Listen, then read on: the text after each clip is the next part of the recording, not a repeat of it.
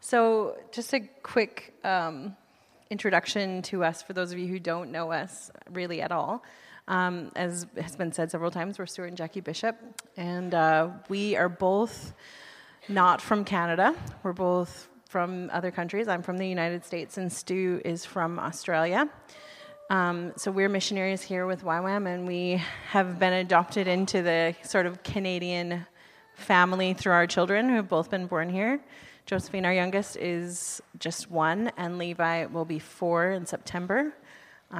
We've been married for almost 7 years, and yeah, so there you have a few more facts just to help you feel like maybe you know a little bit about us, a little more. I come from a family of 4. My dad is a family of 8, and my grandfather was in a family of 10. And just last week, we were in Salt Lake for a family reunion of those 10 siblings of my grandfather's generation, all of their children and children's children and children's children's children. So there was about 120 of us at a park in Utah where I grew up. And yeah, it was just an amazing time of reunion, a family reunion. And I don't know about you guys, but like, when you come to a family reunion, there's certain parts of the family that you know very well. Like, you know, I have some second cousins, once removed, who are very close to me. My parents have gone to their graduations, and we keep up with them on various ways and whatever. But then I have some second cousins or great uncles and aunts or whatever who I kind of just know their name. I don't maybe know their spouse or how many children they have or who they are. So anyway, in this time of family reunion, we had a second cousin staying with us.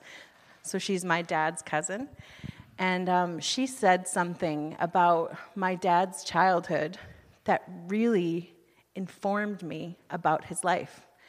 And I was just like blown away. Like it literally blew my mind because I've been kind of journeying through my own childhood and how that looked for me and how that's affected me as an adult. And I never thought about this thing that happened to my dad as, I mean, I knew it happened, but she said something that was just like cut through everything.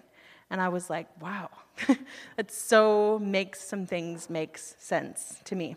So as we read through this chapter on vainglory, it felt like the family secret a little bit. I kind of felt like we're kind of going to be talking about like the skeleton in the family closet.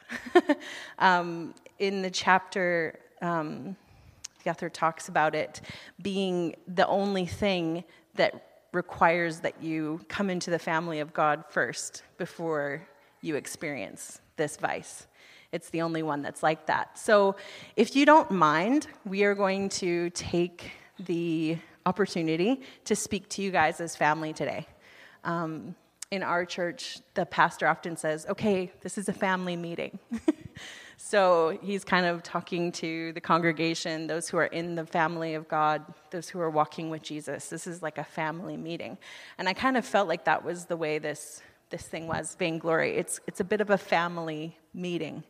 And so you can think of us as the quirky second cousins who you didn't know before, or maybe we feel closer to you than more like brothers or sisters. But basically, we just want to see if we can say some things that would cut through this vainglory thing and bring some light and bring some encouragement.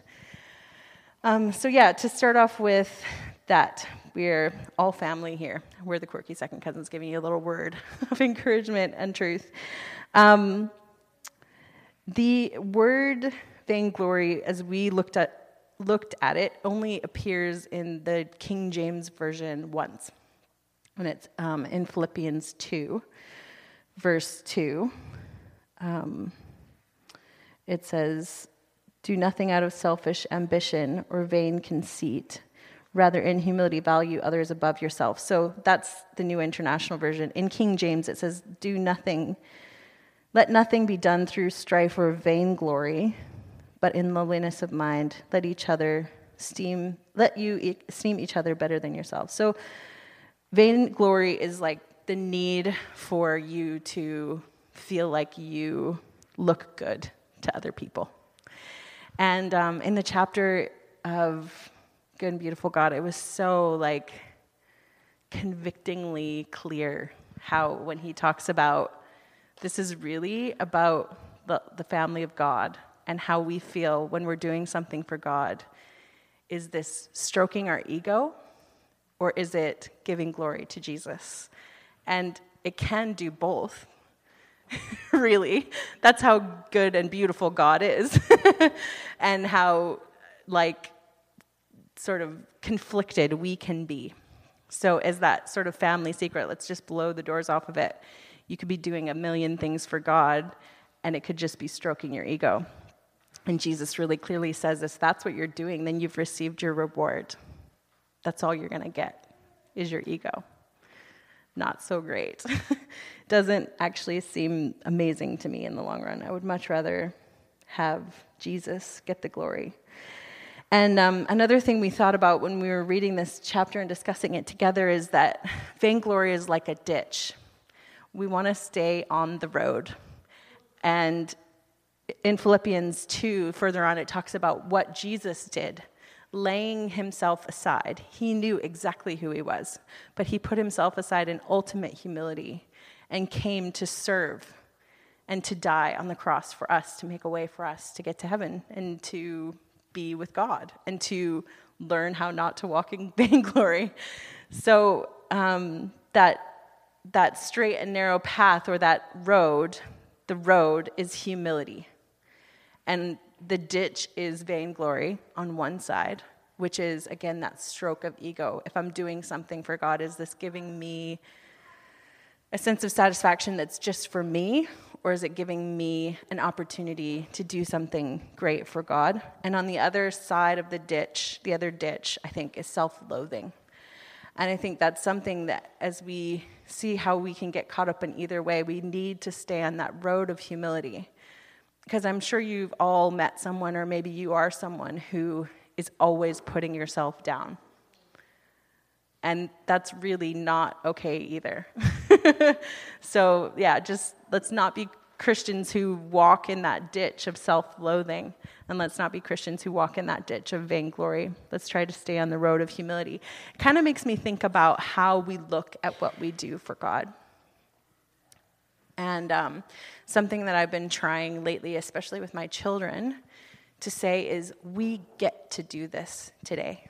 So on a Sunday morning, when it's kind of nuts and we're trying to get everybody out the door, that for me, if I could just set my mouth, hopefully my heart will follow my mouth a little bit, to say we get to go to church today, we get to lead worship today, we get to share with our friends today, rather than saying we have to, because I feel like it's that sense of self-importance, I have to do this, that is where we can get into that other ditch. So yeah, that's just something that as a way of introduction of what is vainglory, we wanted to say. And Stu's got some stuff to say about some more. Some more. So the false thing about vainglory, the lie, if you will, is that your value is determined by your assessment. So by your assessment of me. Right? I want to be liked. I want to be loved. I want that. I want that. If I'm looking to you guys or whoever it is for that, then I'm going to end up falling in the ditch, right? I love that ditch analogy. That ditch analogy works for a multitude of things. If that's one of the takeaways from today, it's like, oh, there's a ditch there. It's a really good way to sort of think about your life and go, let's keep out of the ditches. So I'm a worship leader. I've been a worship leader for a long time. The vainglory thing for a worship leader is huge. Because I was remembering one time me and Jackie were both playing guitar, and I was standing here, and Jackie was standing there, and I don't know if you noticed, my guitar sticks out the wrong way, or the right way, if the case may be. And Jackie's, I'm from Australia. I've been upside down my whole life. That's how guitars should go. So Jackie's was going out that way, and we sang a special song at one of the churches we're involved with, and someone came up to us afterwards and said, "Oh, it was such a blessing that you just looked so great because your guitars were all symmetrical and this, that, and the other." I'm like, "Oh, yeah, well, I guess it was. That was kind of nice." And it's a journey so especially in a public platform, there's a journey to being able to receive encouragement, but not have it stroke my ego and not be too self-effacing about it either. All glory goes to God. That's true, but does that really need to be said? It's when I was reading through the chapter, the thing about vainglory that struck me is it's kind of sneaky. It's a sneaky one, and just sneaky, not so great. I wanted to take it back to actually a possible Old Testament example of this. If you have a Bible, you can turn with me because I'm going to read a little bit out of Haggai chapter 2. I'll read it out, so if you don't have it available, then you'll hear it regardless. Haggai chapter 2, starting at verse 10. Haggai, when Haggai was written, it was after the exiles. So the people of Israel had all this amazing stuff happen to them. They've been built up into a great nation by God, and then God's a covenant God, and he said way back in the very beginning of the Old Testament, if you guys do this, if you turn away from me and my ways, this is going to happen. And it happened. They turned away from God and they went into exile. A great nation came and essentially overtook them, destroyed them, and scattered them. After that, post-exile is some Israelites got to go back and rebuild their temple. And so they had this amazing thing happen. They found the law again. They turned back to God. It was an amazing thing. That was Ezra and Nehemiah, right? If we remember that. And then, so Haggai comes a little while after that. There's been some decades pass. There's still people around that actually experienced the temple before their exiles. But so this is where we pick up the story, right? And Haggai is an interesting book. It's we don't really know who Haggai was. There's not a clear picture of who wrote the book. But this is one of the things he had to say. Earlier in the book, he said, look, the main crux of the book is you're looking after yourselves more than you're looking after God's temple. And that's God saying to the people, that won't stand. That's not great. So, chapter 2, verse 10. Haggai chapter 2, verse 10. On the 24th day of the 9th month in the second year of Darius, the word of the Lord came by Haggai the prophet. Thus says the Lord of hosts, ask the priests about the law. If someone carries holy meat in the fold of his garment and touches with his fold bread or stew or wine or oil or any kind of food, does it become holy? The priest answered and said no. Then Haggai said, if someone who is unclean by contact with dead body touches any of these, does it become unclean? The priest answered and says, it does become unclean. It's interesting. It's kind of like God setting him up and knocking him down. Then Haggai answered and said, so it is with this people and with this nation before me, declares the Lord. And so with every work of their hands, and what they offer is unclean. So we've got God sort of saying, look, is this clean? Yes. Is this unclean? Yes. Well, is this unclean? Yes, it's unclean. God goes, that's what you guys are like. You guys are currently unclean. You haven't kept the main thing. And now the work of your hands, the stuff that's supposed to glorify me, it's no good. And I think possibly if vainglory taken to its sort of final conclusion could be that just kind of what Jackie said, or you're going to get your ego stroked. And that's not great. There's a but look what happens next. Now then, consider from this day onward, before the stone was placed upon the stone in the temple of the Lord, how did you fare? When one came to a heap of 20 measures, there was but 10. So we're talking about a lack, right? There's not enough. When one came to the wine vat to draw 50 measures, there was but 20. I struck you and all the products of your toil with blight and mildew, and with hail, yet you did not turn to me, declares the Lord. Consider from this day onward, from the 24th day of the 9th month, since the day that the foundation of the Lord's temple was laid, consider, is the seed yet in the barn? Indeed, the vine, the fig tree, the pomegranate, and the olive tree have yielded nothing. But, here's the but, from this day on, I will bless you. So even though the people are unclean currently, even though their works are producing nothing because the main thing is not the main thing, the glory of God's not the main thing, perhaps vainglory is. But then God says, but from this day on, I'll bless you. So God's a covenant God. He wants to bless his people. He's talking about the covenant. There is clear consequences to the sin. And I'm sure you've explored that with some other sins, right, as you go through this. This is, this but I will bless you is the cure, right? One of the things that Good and Beautiful God talks about is one of the cures for this vainglory is your identity.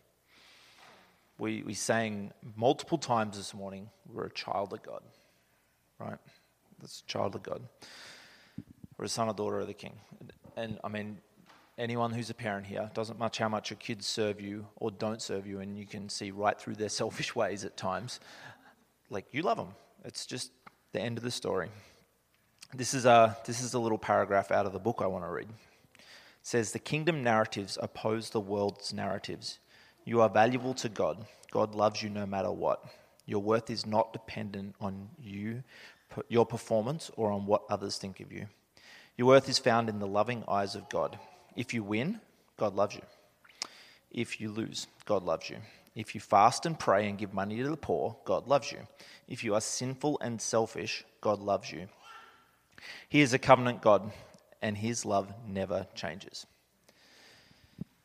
Interestingly enough, in the very next section of Haggai, it starts in chapter 20. I won't read the whole thing, but it talks about this guy called Zerubbabel, and he's a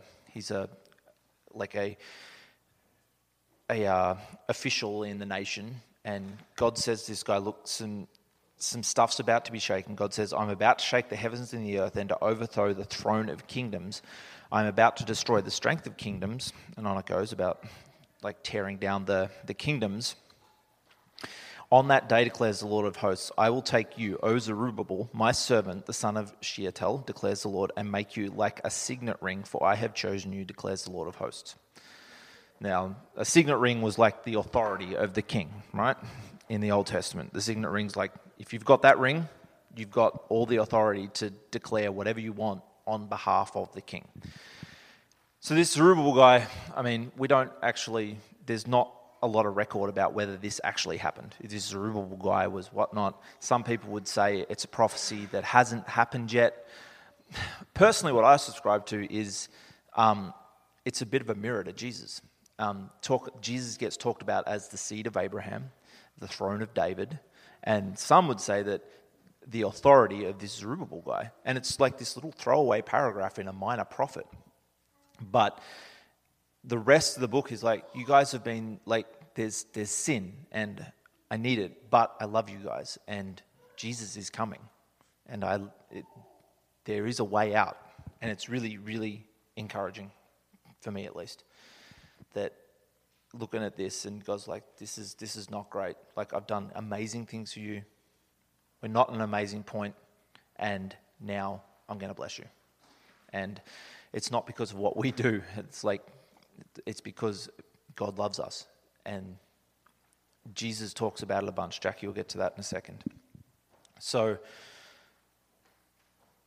that's where I leave off. That even though Israel wasn't keeping the main thing, God's got it in hand.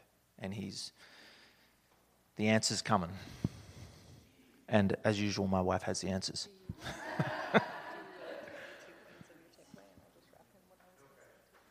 Okay, I'll give you a little taste tester of what the 2 points we can do practically are to sort of combat this vainglory thing.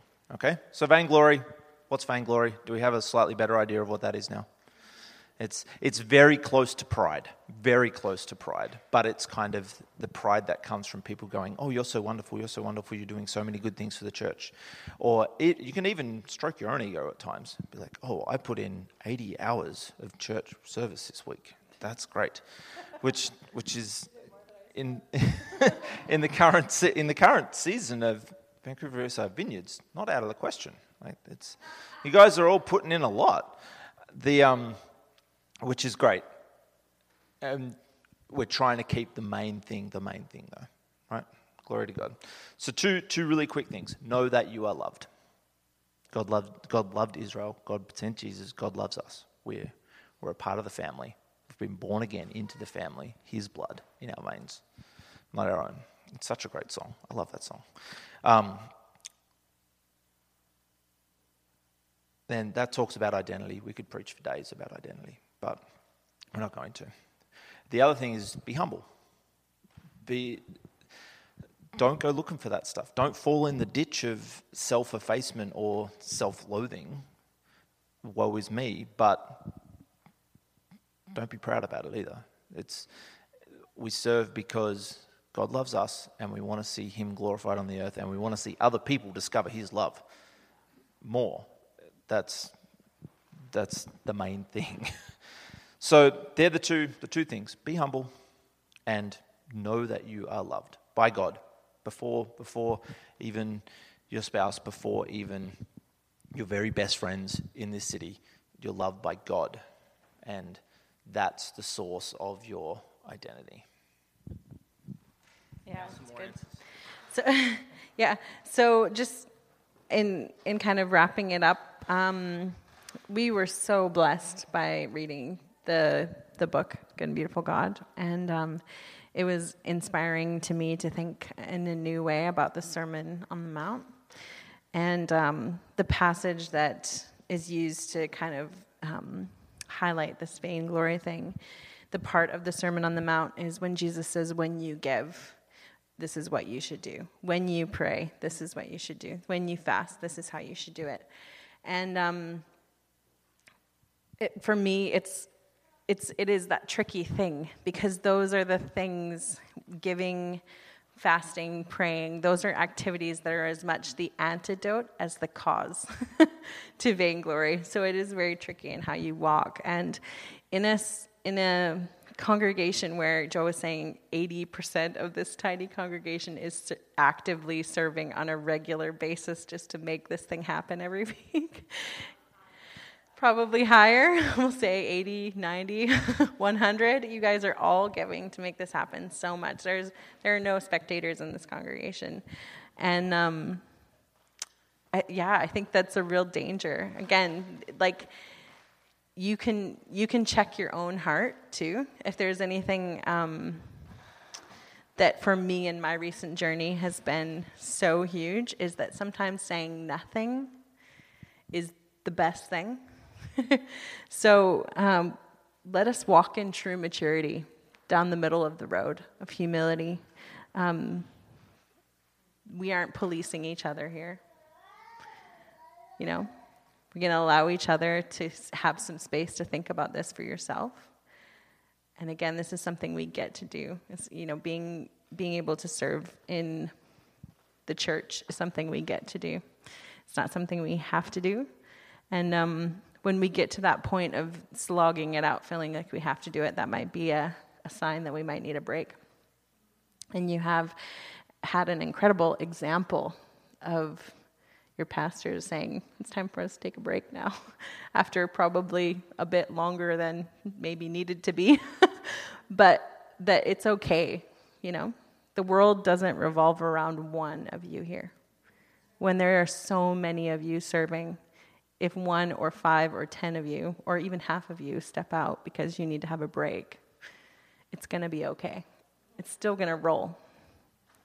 You know, even when there's no sign on the front door and somebody shows up, there's still something God has in mind. You know, Jesus is the center of this congregation, not one person who's giving or serving.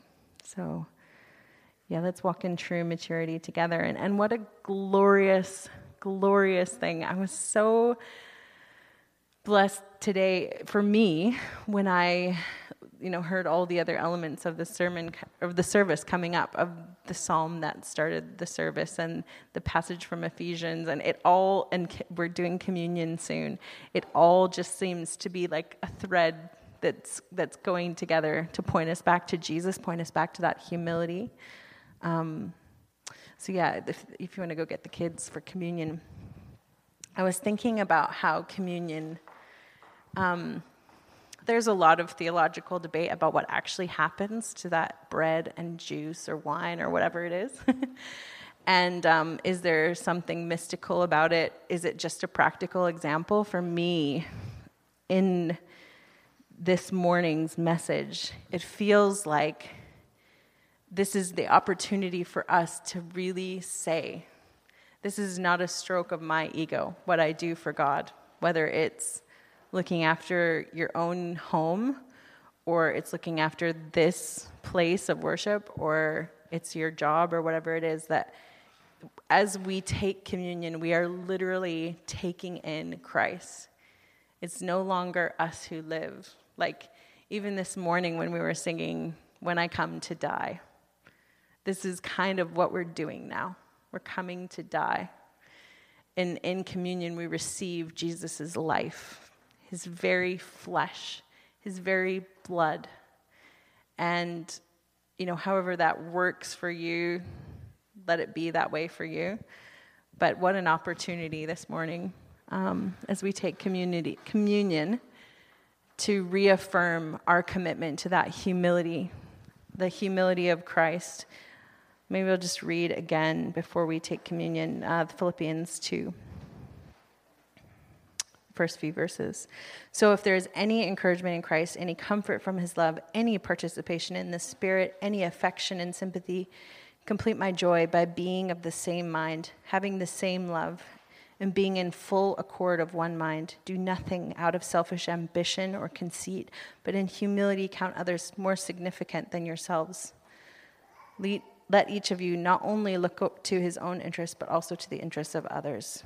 Have this mind among you yourselves, which was yours in Jesus Christ, who, though he was in the form of God, did not count equality with God something to be grasped, but emptied himself, taking on the form of a servant and being born in the likeness of men.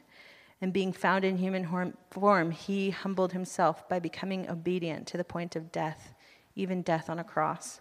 Therefore, God was highly exalted in him and bestowed on him the name that is above every other name, so that in the name of Jesus, every knee would bow in heaven and on earth, and every tongue confess that Jesus Christ is Lord, to the glory of God the Father."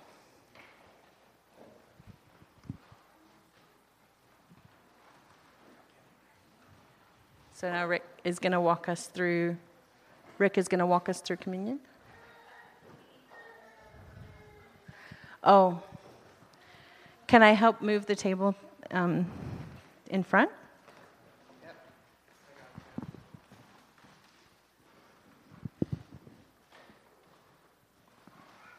And we have a little song, so we'll sing together during the communion.